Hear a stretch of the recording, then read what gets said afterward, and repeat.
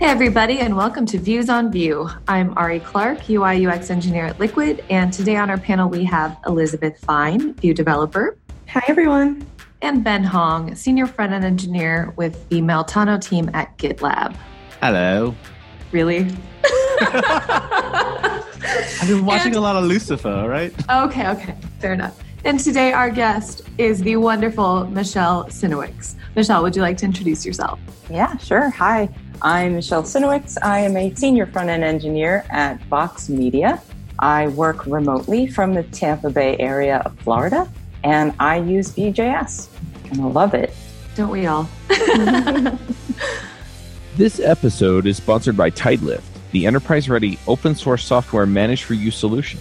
Tidelift provides commercial support and maintenance for the open-source dependencies you use to build your applications, backed by the project maintainers. Save time, reduce risk, and improve code health. The Tidelift subscription is managed open source for application development teams. It covers millions of open-source projects across JavaScript, Python, Java, PHP, Ruby, .NET, and more. Your subscription includes security updates from Tidelift Security Response Team that coordinates patches for new breaking security vulnerabilities and alerts immediately through a private channel so your software supply chain is always secure. Tidelift also verifies license information to enable easy policy enforcement and adds intellectual property indemnification to cover creators and users in case something goes wrong. You always have a 100% up-to-date bill of materials for your dependencies to share with your legal team, customers, and partners.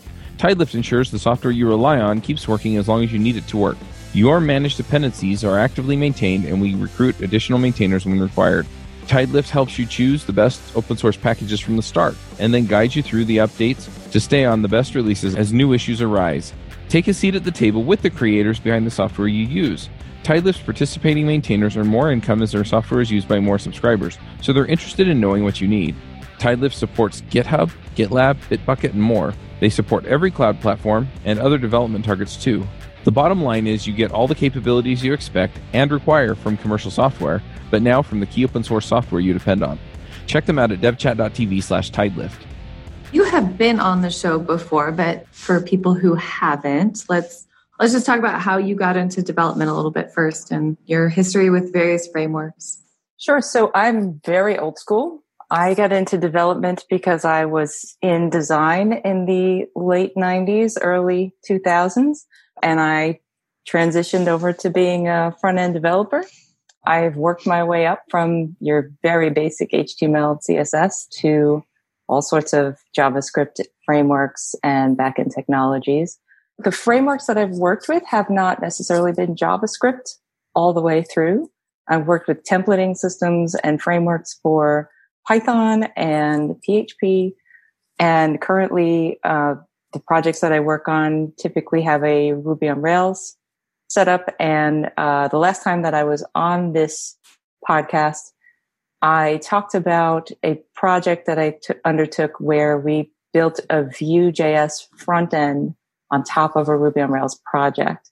And we talked about that. I believe the title of the podcast was Redesigning for State Management. That was a big thing that we undertook. And that was like my foray into working with Vue.js overall.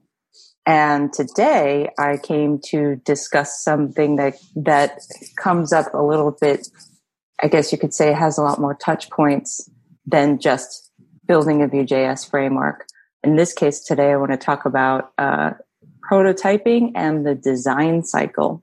You probably don't hear a lot of people talking about design on this podcast. More than you would imagine. But yeah, when I hear the word design, I'm like, what's that? No, I'm just kidding. Why don't we talk about what exactly design means in this context? So I'll tell you a little story. I have recently been approached by a number of developers who are looking for they're looking for someone to give them feedback on their portfolio and their resume and find their way into either their next job or their first job as a front-end engineer. And I recently was approached by someone who was senior level, who I did not know personally, got my contact information from another community that I'm involved in, and asked me, about my process in finding my job. And there really isn't much to tell as far as my process in finding my job. I applied for jobs and I interviewed for jobs and I got the job. But I took a look at this person's resume and their information, and they have been a front-end engineer as long as I have been a front-end engineer. And everything in their resume was a listing of what framework, what technology stack, what framework and what technology stack, what framework and what technology stack. And it was like a repetitive thing of lists of technologies. And then I clicked on this person's link to their portfolio, and their user experience in their portfolio was probably the number 2 reason why they weren't getting interviews. This portfolio was really like, it was inaccessible. It was not understandable. It didn't showcase anything visual at all. And it was a terrible user experience. And I said to myself, how does this person get to be a front-end engineer for as long as I have been and has no concept of user experience or design? And it got me thinking how I have transitioned to this from a design background. As a front-end developer, I've always worked with a designer in all of the projects that I've worked on. And this is over a decade worth of work at different companies where there's always a design process. There's always some connection between me, the front-end engineer, and the user experience and the users. I came to the conclusion that it is entirely possible to have a lifetime of experience in front-end development and never deal with design and user experience. And that shook me a lot. And I was, as you can tell, like, the story stuck with me. So what I saw at Vox, where I work, is that we have a design cycle. We have design team. We have a user research team. People test our designs before we code them. And someone brought up this idea that one of our designers brought up the idea that whenever we design something, whenever we go through a cycle of design, it is in waterfall style. And if you're not familiar with what waterfall style means, it means that the requirements come from a top level person or top level place, and then they trickle down to the next person, which is probably the designer, and then that trickles down to a programmer or front-end developer, and then the front-end developer does the work, and that trickles down to a QA process or a usability testing process, and then it just gets deployed, and now it's in maintenance, like it's done. It starts at the top, and it just takes these steps downward to the bottom, and then we're finished with it, and we don't revisit it unless there's a problem, right? You have a bug or you have an issue. It didn't occur to me until this designer said it in a meeting that we don't have a feedback loop at the level of a front-end engineer. Like, we don't have a feedback loop where I'm working on something and I work with the user, or I see what the user sees, and I get to come back and say, hey, maybe this design doesn't exactly fit the bill and we should make a change. Not in any official capacity. Not that I haven't done that, because I have, because I pay very close attention to the user experience, because design is ingrained in my skill set. But as a pathway to getting work done, we have all of these things that we do to satisfy the user from the top down, but we only get into an iterative cycle when there's a problem either at the design level. So if you can imagine this waterfall that starts at the top with a set of requirements and then goes down to the designer gets feedback, right, from whoever gave them the requirements in the first place. And that becomes a feedback loop between the designer and the person feeding them requirements. So you can get stuck in that loop, but it's not a full cycle. It's just a feedback loop at the top. And then it comes down to development. And in most cases, I will say that once it goes to development, hey, I have a design, I'm building the design, I've coded the design, now the design goes to the next step and I don't see it again because I've written the code and now we've moved on. It only becomes a cycle and a feedback loop if we get to the end stage and we've missed the mark. Something doesn't work. There's a bug, like people are trying to use it and they can't for whatever reason. And then we start all the way at the top of the waterfall. So if you can imagine these feedback loops and waterfall steps of a process, you need to have something in the middle that lets you cycle through instead of waterfall down. And so the question comes up, right? How do we improve the system? How do we improve this? How do we make it not waterfall style design handoff? How do we get the users or the user research team or even the developers involved in the cycle that the design goes through in order to make this product the right product for the user? So is all of that clear before I go any further? Yes. No, what you're describing, like I've had that exact experience where the feedback loop happened really late in the game, and I was in full panic mode because we were on the eve of release, and I finally put it in front of some people, and it became super clear super fast that there was a lot of confusion. It was not particularly usable. Like it was one of those things where it should have been so obvious to me to put it in front of somebody other than myself and the other developer at the time to get feedback. But, we had been staring at it for so long that to us it was usable. And as soon as I put it in front of people who had never seen it before, I had the horrific realization that I could not let this out into the wild without some iteration. So, and that was when, I enlisted the help of our director, and we started usability testing internally because startup.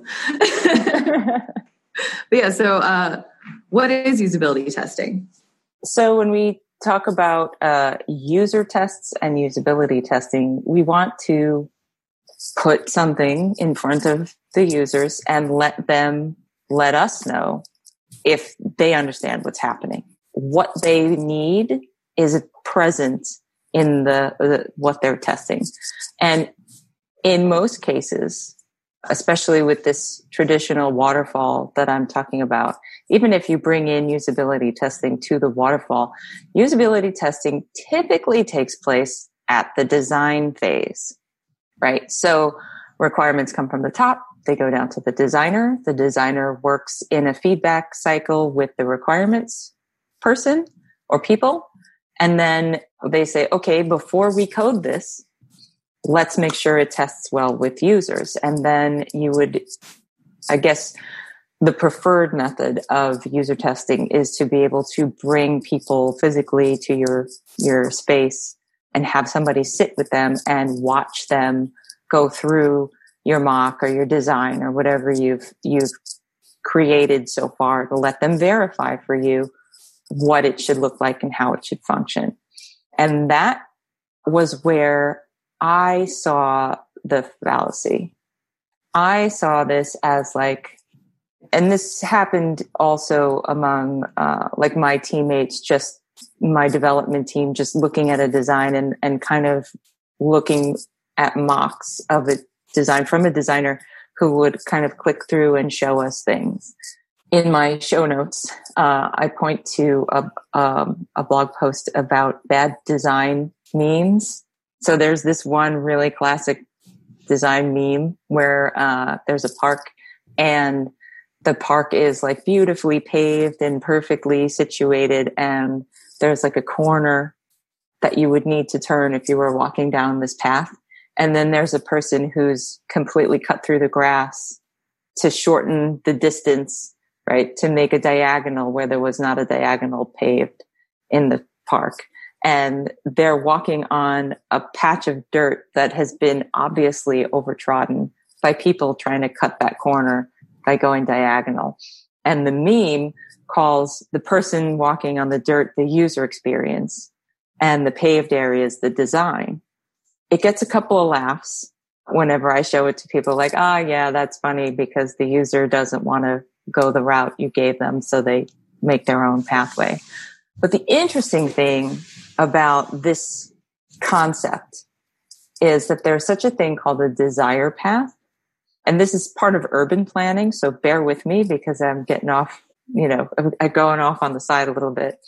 So with urban planning, when a park is designed, or a campus, or a building or sidewalk, when it's designed with specific things in mind, and they will put grass down, and people who don't want to use the pathway that's paved will walk on the grass. They will take the shortcut.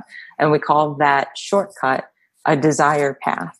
And what some urban planning outlets will do now is they will build in phases. They will build an open grass area, and they will let the people who use the grass area trod their own path.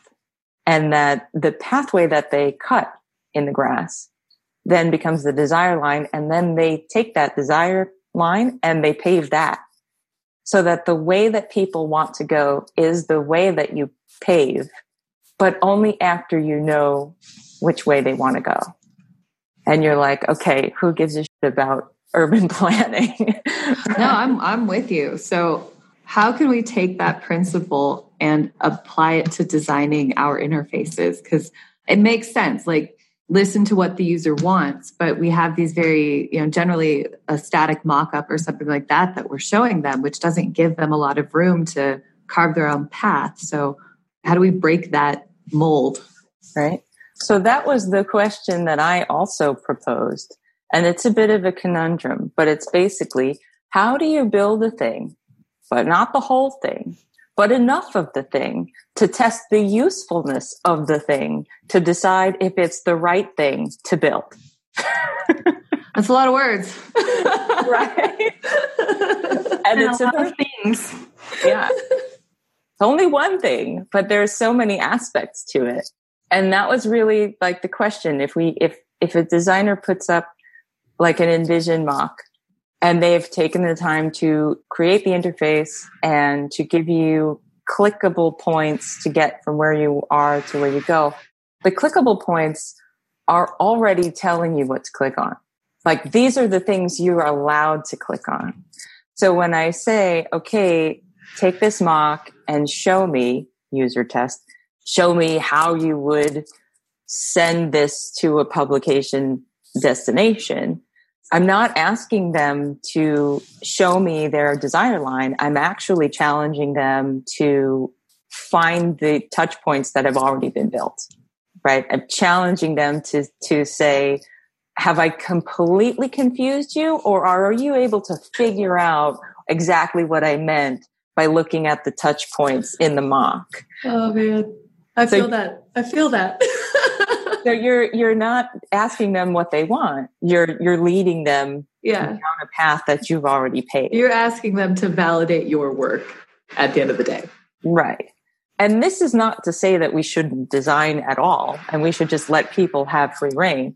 There is a limitation to designing this stuff. But where do you draw the line over what is completely encasing the user experience in proverbial stone, right? And then forcing other people to tell you whether or not they can handle it, and just giving them something that they can use and play with and draw their own desire paths. So we talked about this in terms of being able to prototype. When we look at things like, there are multiple like design services that build prototypes, right? And you can feasibly build a really intense prototype with lots of options, and you can give that to users and they can try to navigate it, but it's all static design. And again, it's almost like a hunt to find the right set of touch points, the right clicks, the right spaces to go, the right pages to go to. And that means you're going to spend a lot of time designing something that you may or may not build, and it may or may not be too much. So to get to a point where you can reasonably design and iterate a build and have something that's user testable that gives you a sense of pitfalls, errors, bugs, and desire path for the user, you need to be able to build a prototype. And I have named it, and people may disagree with this name, but I had to give it a name because I didn't know how else to describe it. So I called it a functional prototype. So essentially what a functional prototype entails, it is a component or a set of components. In our case, it's in Vue.js. And it is set up so that we can half build, right? We have a design system. We have a component library. So I'm not writing tons of custom CSS, and I'm not writing tons of custom JavaScript. And we are already using the Vue.js framework, so it's already reactive. So I don't have to write that out. I don't have to build a separate Vue.js project just to build this prototype. This is a feature prototype. So I'm building out a feature. So let's say boss comes and is like, okay, team, we need to we need to create the ability to export a certain amount of data in bulk.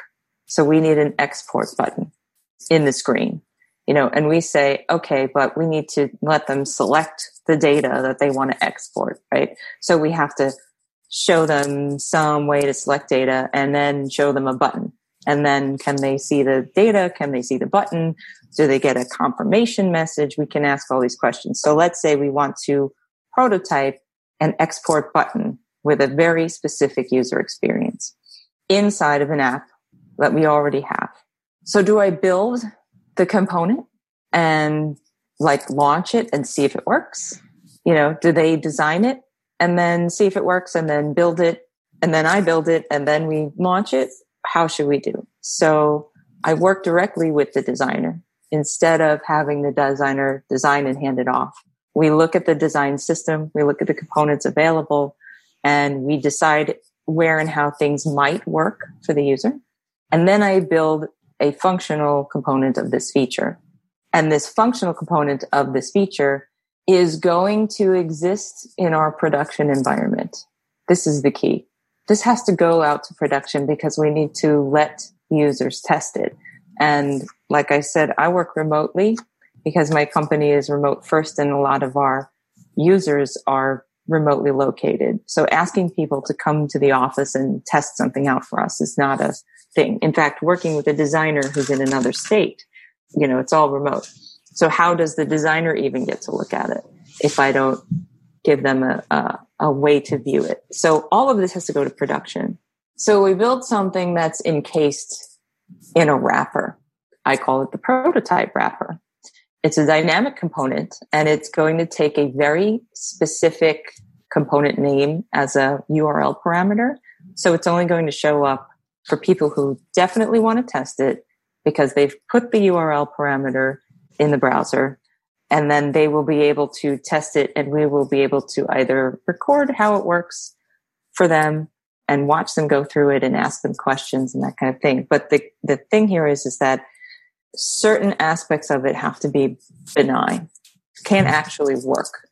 So what I'm really building as this functional prototype is half functional, if you will, right? It's not fully functional. It's partly functional. Certain things cannot happen because we're in a production environment.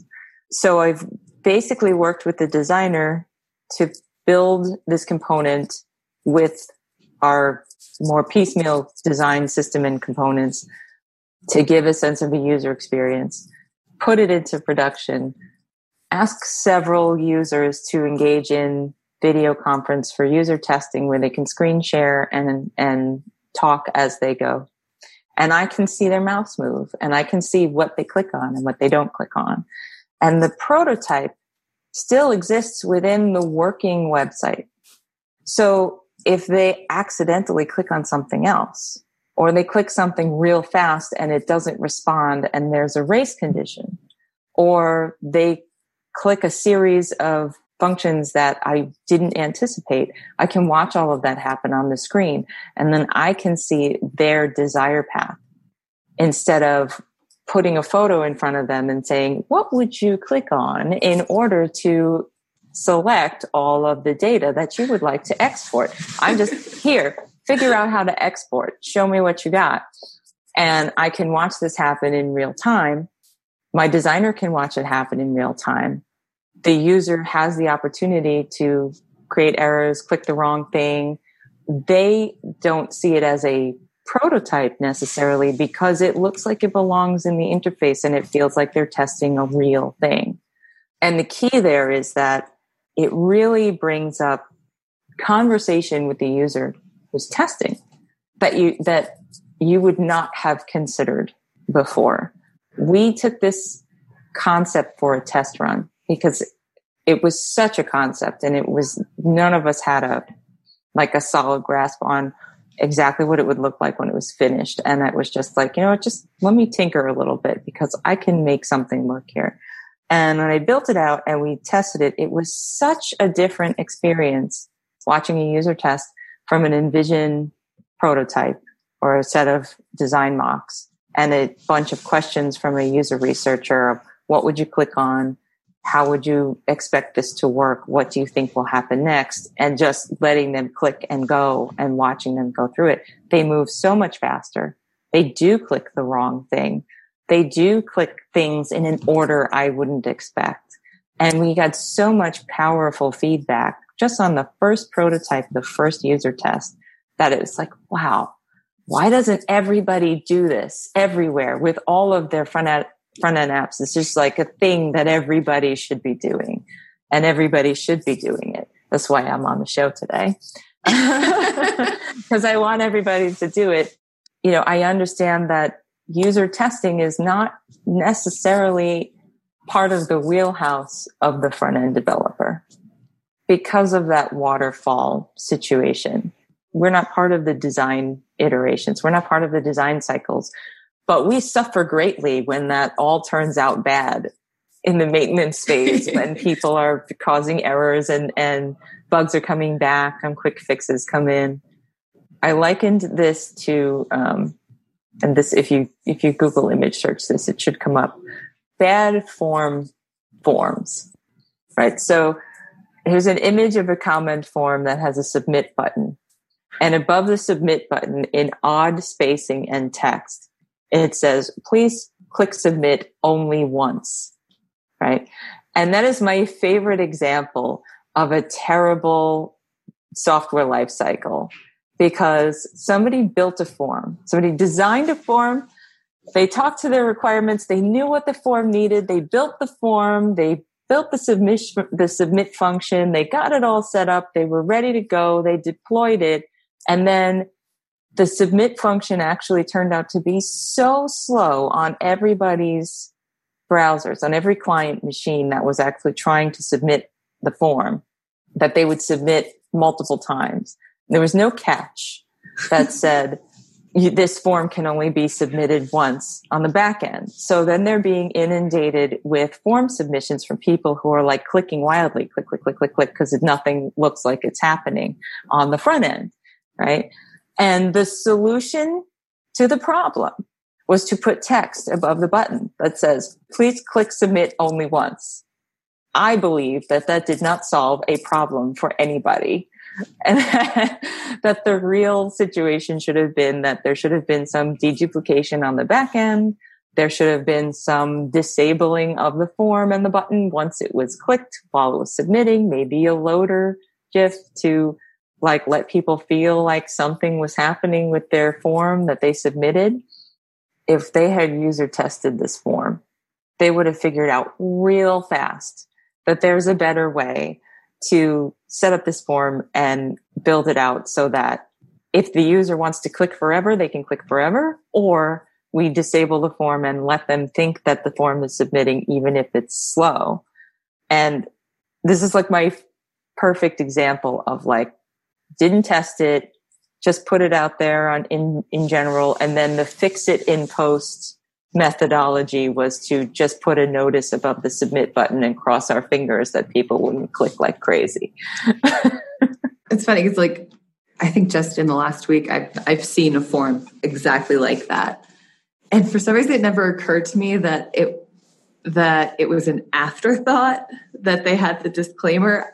I mean, every time I see that, I think, I mean, isn't there some other way you could handle that? But the fact that it arose out of an unforeseen circumstance had never occurred to me. But now I'm like, oh my God, yeah, no, it totally makes sense. That's a Band-Aid. That's exactly. That reminds me, have you seen, there's an article, I think it's called, it's like the worst volume UI in the world. And it was a bunch of people on Reddit, and they basically all came together and tried to design the worst user experience for changing the volume that they possibly could. And there's some examples on this article here. And one of them is like a volume control with a button that says change. And then every time you press change, it just changes the volume to a new random percent, 0 to 100, until you finally land on the one that you want. And then there's another one that has 100 select or 100 radio buttons. Oh God. You just select what volume you want. And then there's one checkbox for mute. There's so many good examples. But at first, Michele, I thought you were talking about that. But this is actually a real world example. It wasn't people trying as hard as they can to make the worst use. So, I mean, let's be honest. You don't have to try very hard. Yeah, sometimes like you think you're doing the right thing. You really do. And then turns out you're not. This episode is sponsored by Sentry.io. Recently, I came across a great tool for tracking and monitoring problems in my apps. Then I asked them if they wanted to sponsor the show and allow me to share my experience with you. Sentry provides a terrific interface for keeping track of what's going on with my app. It also tracks releases so I can tell if what I deployed makes things better or worse. They give you full stack traces and as much information as possible about the situation when the error occurred to help you track down the errors. Plus, one thing I love, you can customize the context provided by Sentry. So, if you're looking for specific information about the request, you can provide it. It automatically scrubs passwords and secure information, and you can customize the scrubbing as well. Finally, it has a user feedback system built in that you can use to get information from your users. Oh, and I also love that they support open source to the point where they actually open source Sentry if you want to self-host it. Use the code DevChat at Sentry.io to get 2 months free on Sentry's small plan. That's code DevChat at Sentry.io. it's crazy how stuck you can get in your own world of, when you are working in that waterfall format and you're staring at the same set of requirements and the same designs and building the same designs, and there's just no outside influence. You can get so stuck in your own, expectations of how the prototype is supposed to work. And then, that never occurred to me that when you're showing people static prototypes, you're basically just saying, tell me if what I did makes sense, at the same time while you're saying, I'm giving you very specific options of what actually works on this prototype. Like you can click a button and something will happen. So it's like a self-fulfilling prophecy kind of thing. Yeah. So I often hear waterfall contrasted with agile. Is agile kind of the work methodology that you're suggesting, Michele? Or is that different?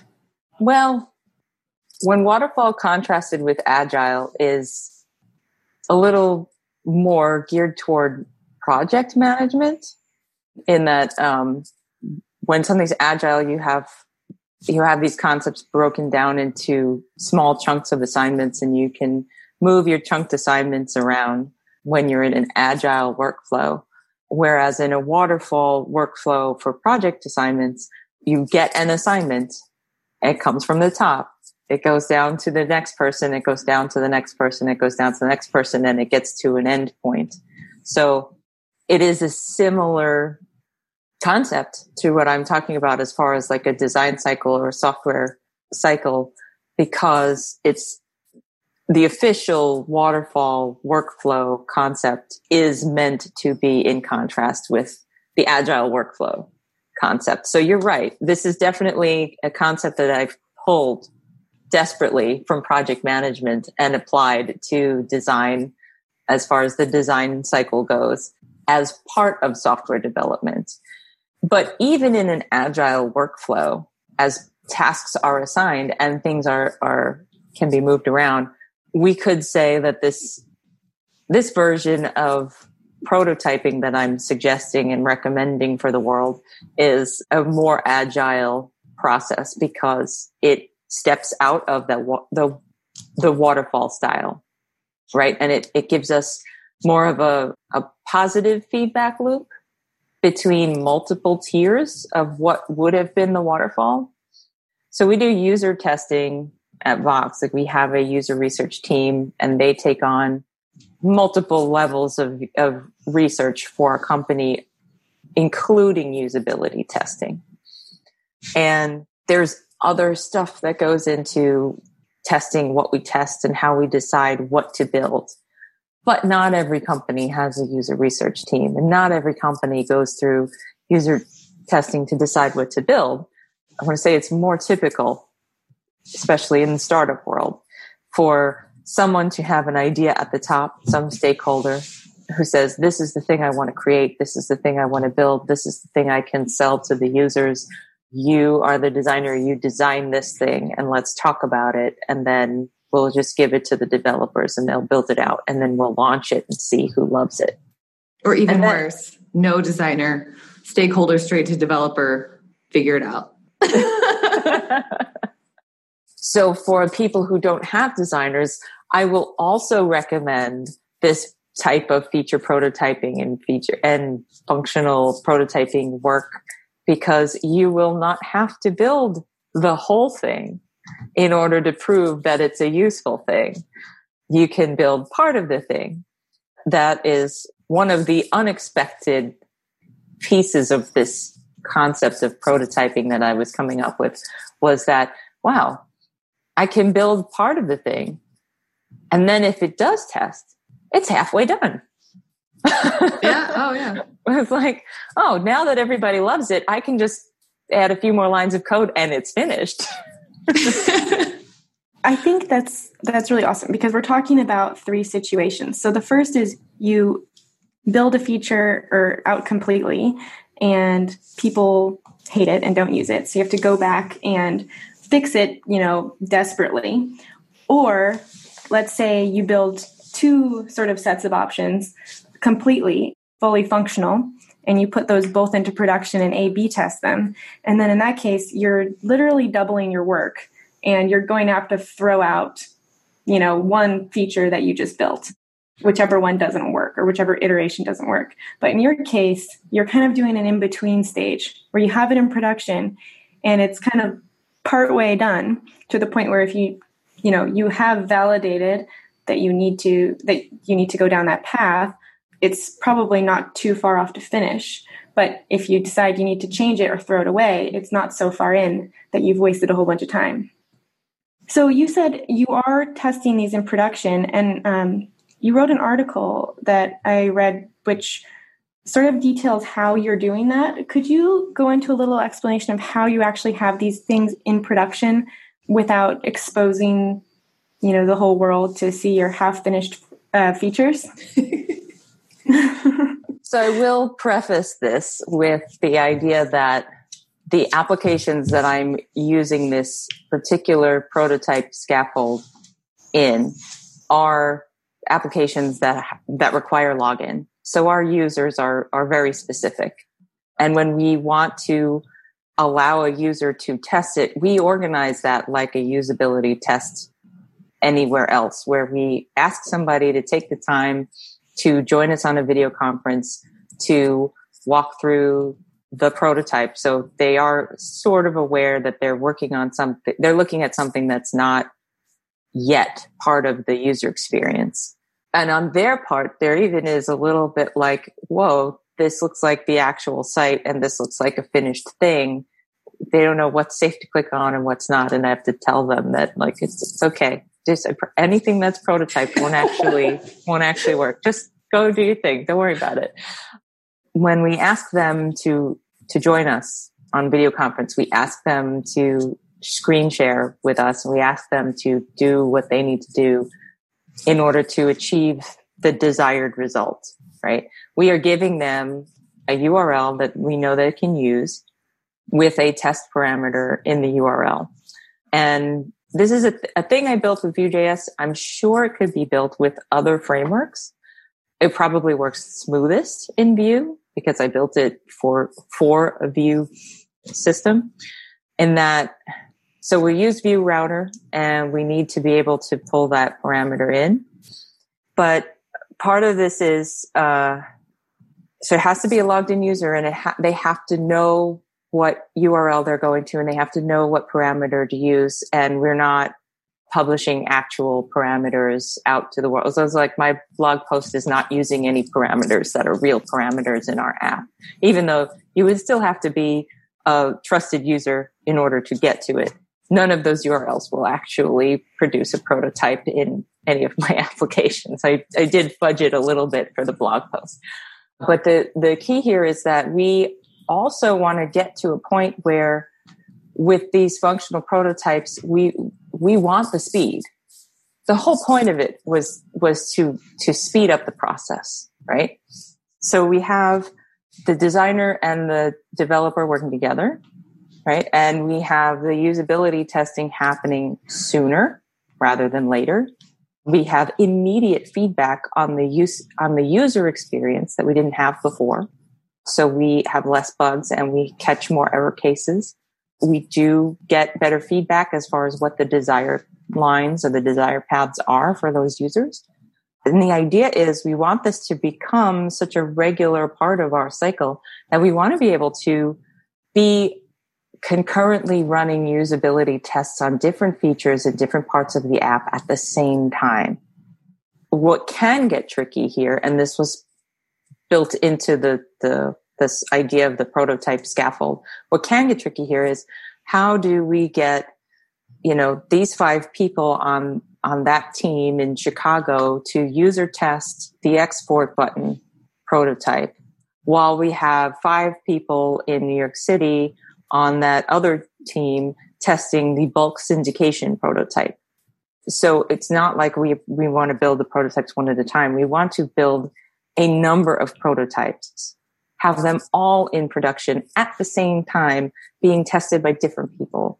So a big part of this is following a procedure, and is not necessarily all code, but like an agreed upon process of essentially a life cycle for what a prototype is, how it's tested, when it becomes not a prototype, either it graduates or it gets deleted, and how all of that sits in a repo and sits in your code base and doesn't become so much cruft and spaghetti code that nobody knows where any of the prototypes are and what's a prototype and what's not a prototype and all that stuff.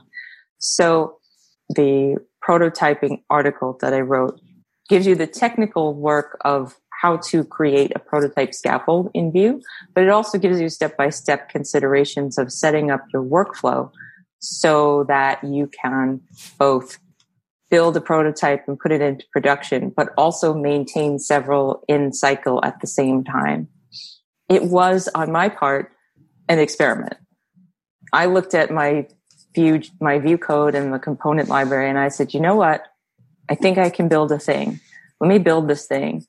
And it worked out so well that I want everybody to do the same thing in their projects and have the same awesome experience of being able to work with a designer, work with their usability testing or their testers or their user research team, and start iterating faster and make better user experiences. Because if you are a front-end engineer, you should be able to handle the user experience. Amen to that. So I can totally vouch for the value that a usability test with the user being able to click through something that to them very much feels 100% real. Like the value that type of feedback can provide you both as a developer and the value that it will provide to being able to improve your product. But I wish so desperately that I had done this earlier in the process. Like when you do this absolutely matters, because in our situation, we thought we were done.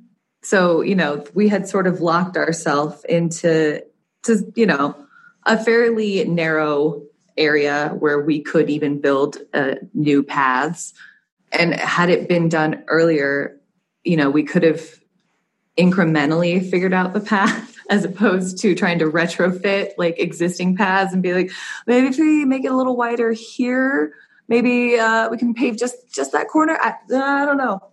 So yeah, like had it been more of a true prototyping as opposed to here's our finished thing, tell us how much it sucks.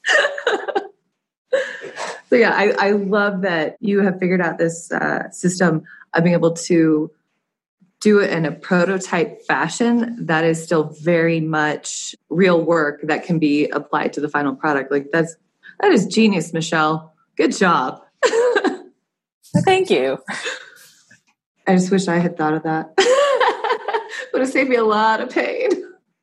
Do you guys mind if we just go in, just, on a shallow level to how this prototype scaffold works technically? So from my understanding, you've got a wrapper that you will basically put your component through using the is prop. You know how you can use dynamic components, right? So whatever you're prototyping, you pass that in to your prototype wrapper. And then the wrapper basically handles the hiding and showing based on the URL parameter. Is that right? That's correct. So, on a basic level?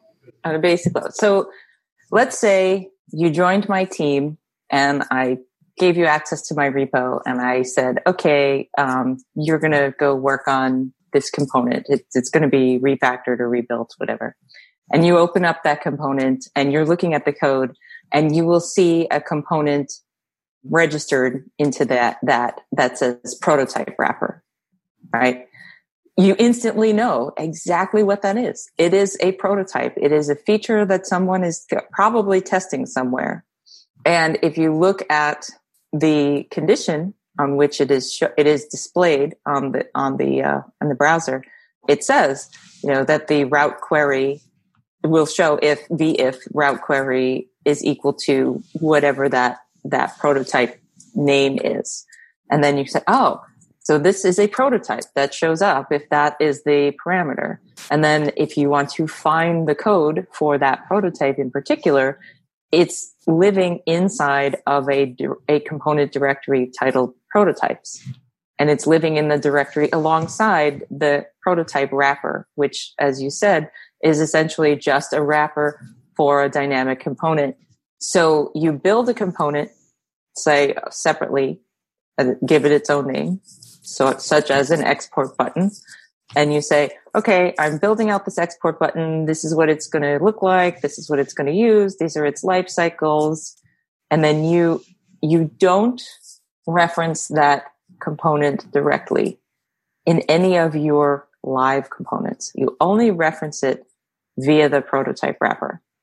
And this way, and this is for the support of the developer experience, right? Because we want anyone who comes along to the repo and looks at what's going on, any new hire, anybody who shifts to the team, anybody who just happens to be trying to debug something in this code comes here and says, this is a prototype. And there's no question that this is a prototype. And we might have 4 or 5 prototypes in the code at any one time, but they're all identified as prototypes because anywhere they show up in production ready code, they are the prototype wrapper component. And the component itself lives inside of the prototypes directory so that you know it is a prototype, you know where to find it. And the condition for the prototype wrapper component instance itself is what tells you what the parameter has to be in order for it to show up. So it is very specifically built and concepted to be obvious to a newcomer that this is a prototype. I'll give you an example. We had in Rails, there's a gem called Flipper, just the feature Flipper gem, where you can wrap a thing in a tag for Flipper and you can set what the availability is of that feature based on who's allowed to see it based on some other config. And the problem with using feature Flipper, and some people might be listening to this and be like, oh, well, I have feature Flipper and that's the same thing. But it's not, because we would put those features in, we would allow people's access to them, but we never went back and changed the code that said Flipper. So if it was suddenly something that we were going to give everybody access to because it was finished, we just gave everybody access to it. We never actually took the Flipper code out, which meant that at some point when we want to stop using Feature Flipper, we have to go back through our whole repo, which is a lot of code, and find all the instances of the Flipper tag and take the Flipper tag out. And it's like, as far as your component management goes, following this system and giving a life cycle to your prototypes is essential to not ending up with all of this spaghetti code everywhere. Because you can build a component and just put a conditional, right? You can build a component and just say, oh, v if route query equals this thing, show this component. But then that component has to live somewhere. And then somebody has to give a crap about it when it causes a merge conflict. And then if you do multiple prototypes and your prototypes are not in this scaffold setting, you just have all of these random components and you don't know what's a prototype and what's not a prototype. And is this important or is this not important? And when you start to build out these really complex apps with lots of conditionally loading situations, you can get inundated with VIF and VElse, right? You can get inundated with conditionals. And when you come to that repository fresh, or you haven't worked on it in 3 months, and then you come back and you don't remember anything, and you're like, why did I put this in here? What does this conditional even mean? When does somebody get to this component? And this is like, it's purposely built to be able to prototype and not to confuse the hell out of anybody. I have a couple questions. So the wrapper, is part of its intent to prevent any exceptions from being thrown if the intended reference component is deleted?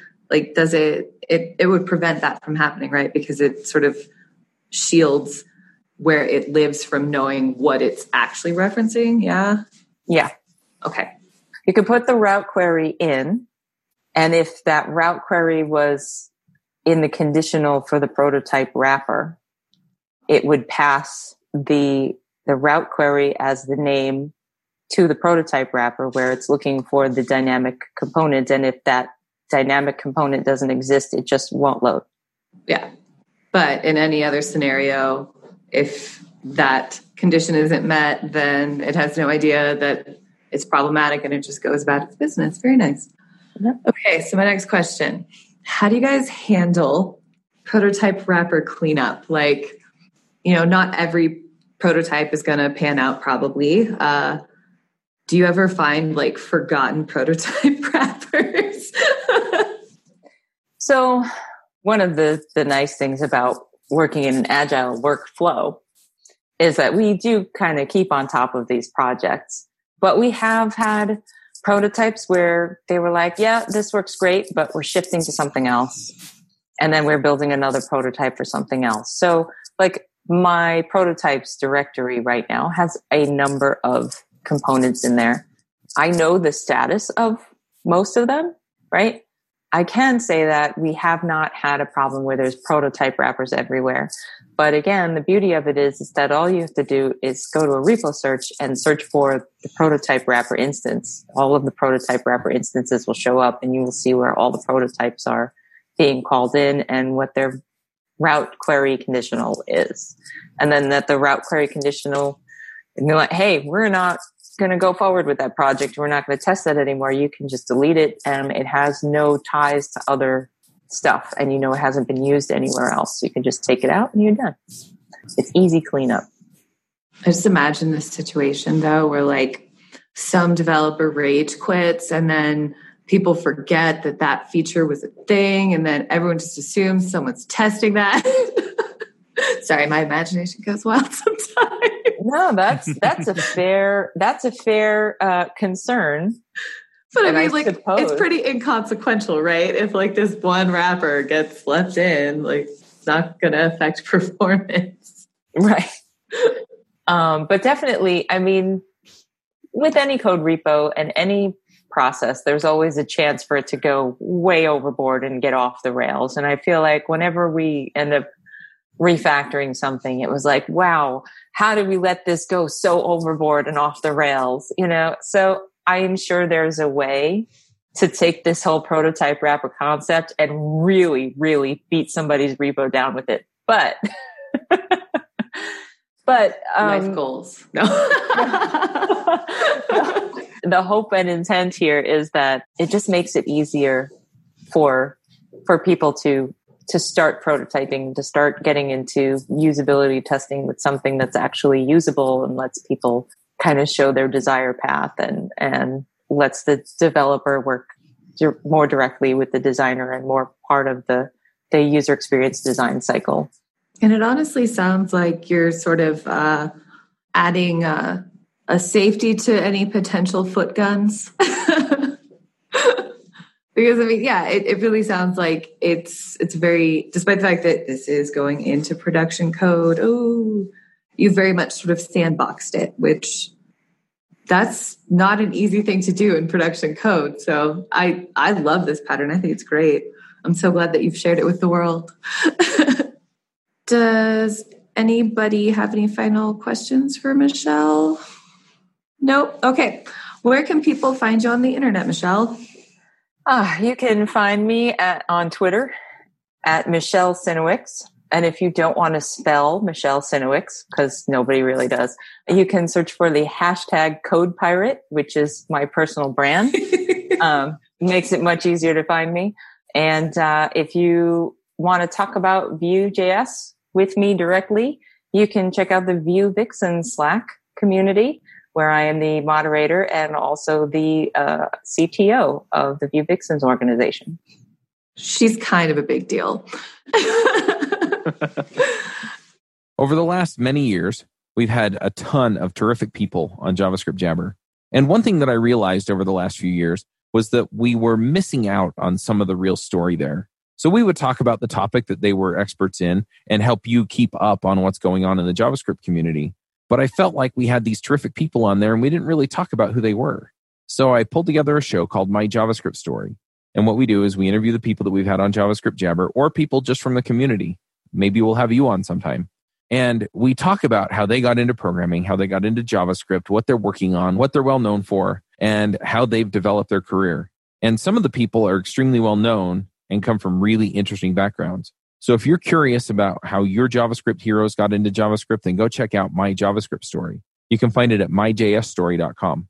Let's move on to picks. Elizabeth, would you like to go first? Sure. Okay. My first pick is this applesauce that I made. So if you have a slow cooker, that's the first step. And then all you have to do is take like 4 apples of different varieties. It doesn't really matter what kind, and chop them up into little pieces and throw them in there with a bunch of cinnamon and then turn it on for like 2 or 3 hours. And it makes your house smell really good. And it makes very healthy applesauce that I have been bringing to work, and everyone's been saying, what is that? What smells so good? And there's no added sugar or anything. So I'm loving that and making it all the time. And then my second pick is, which everybody's probably used a lot except for me until this point, the Webpack Bundle Analyzer. I am sad to say I haven't really poked around with it too much. And I started using it recently and I was like, wow, look at all this, stuff I'm pulling into my bundles, and I probably don't need a lot of it. So if you haven't run that on your project recently, it's probably a good idea. And that's it. Awesome. Ben, would you like to go? Yeah, so recently I've been watching Lucifer, which is on Netflix, which is a fun TV series. Oh my gosh. Did you watch it? I've seen it, and just like I don't watch it, but I've just seen it in passing. And I was like, is this show real? When he I don't want to ruin it for anybody, but when I saw like the wings, I'm like, is this a joke or is this a truth? Yeah, it's an interesting take. No, it's all good. It's just it's an interesting take on, I guess, maybe philosophically on the whole concept of good and evil and what it means. Because, we have a lot of these traditional outlooks on that kind of stuff. So it's an interesting take on a lot of those. It takes on a lot of those traditional ideologies. But for my second pick, it's Super Pumped. I know I did this a couple episodes back, but I finished reading it and it was just so good. And given the recent disaster with the WeWork IPO and everything, like, I think it's a really good read for those of us in tech, just to really understand like what's going on with this sort of obsession over like the founder cult mentality and like the dangers of it, honestly. And Super Pumped just does such a great job covering what happened in Uber. So I'm kind of hoping there's like another one on WeWork because I'd love to see the meltdown that happened as a result. But anyways, those are my 2 picks for this week. Awesome. All right, Michelle. Sorry. I just want to say, go ahead. I'm not dissing your show choice. Are you sure? So I've never seen it seriously, so it could very well be very good. It was just in passing when I saw it. You know, I can't necessarily like evaluate on the merits of goodness. It's just it's been a fun like intellectual experiment. So it's been Yeah. All right. Well, I'll have to give it a try. Everyone's totally judging you. You mean she's judging me? I am not. It's okay. It's okay, Elizabeth. We're on to you. It's not a big deal. All right, and Michelle, do you have any picks for us? Okay, so since we're doing TV shows, I know I'm a few seasons behind here, but it is now on Netflix. So, The Good Place. Yes. So I've been watching. Oh my God, so much love. Didn't you pick that last week, Ben? Somebody did. No, right? I said something about like what the fork, and you were like, "Wait." Yeah. Holy forking shirt ball! Yeah. What a bench! I was about to use the benches. So I am very much enjoying The Good Place. I just started season 2. Okay. I think season 2. I think it's up to season 3 on Netflix, and then it's still going live. Yeah, season 4 just started, and it will be the final season. Season. What network is season 4 on? Because I don't even know. NBC. Yeah, NBC. So, okay. You'll have to let me know when you finish season 2. That would be my favorite season. Current episodes are available on Hulu. Just FYI. I am very much enjoying the acting chops of Ted Danson in season 4. Right? Oh, I love him in it. So good. It's the perfect balance of like subtlety and just outright like craziness. Right. Perfect. And I'm also going to pick a book. This one is a surprisingly easy read. It is called Resilient Management. It's written by Laura Hogan. It's published by A Book Apart, not A List Apart. It was surprising to me, I guess, because I am not a manager and I have never been quite sure that I ever want to be a manager. And as an IC and not a manager at my company, I wasn't sure that it would be useful for me in any capacity, but it is really, really great takes on communicating and working with people of different personality types. It's a short book and it's an easy read. And I think that even though it's aimed at managers, I think everybody should read it if you work in a situation with a manager or with a tech team, because it's a solid read. Oh, and great. It's short, which I liked. Yeah, I like short things too. That could have, anyway, let's leave that one alone. All right. I guess you like short. Yeah.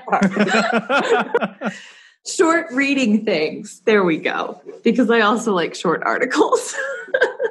All right. And I guess it's time for my picks. This week I have one pick, and it's Dear Privilege, It's Me, Chelsea, which is a documentary available on Netflix. It's by Chelsea Handler, who, if you are not familiar with her, she's a comedian and author. Basically, it's her exploring how white privilege has impacted American culture and also how her own career in life has benefited from it. I thought it was very interesting and compelling, and especially if you're white, you should really watch it. I'm just going to leave it at that. All right. And I guess that's it for this episode of Views on View. Thank you for joining us. And until next week, enjoy the view. Bandwidth for this segment is provided by CacheFly, the world's fastest CDN. Deliver your content fast with CacheFly. Visit CacheFly.com to learn more.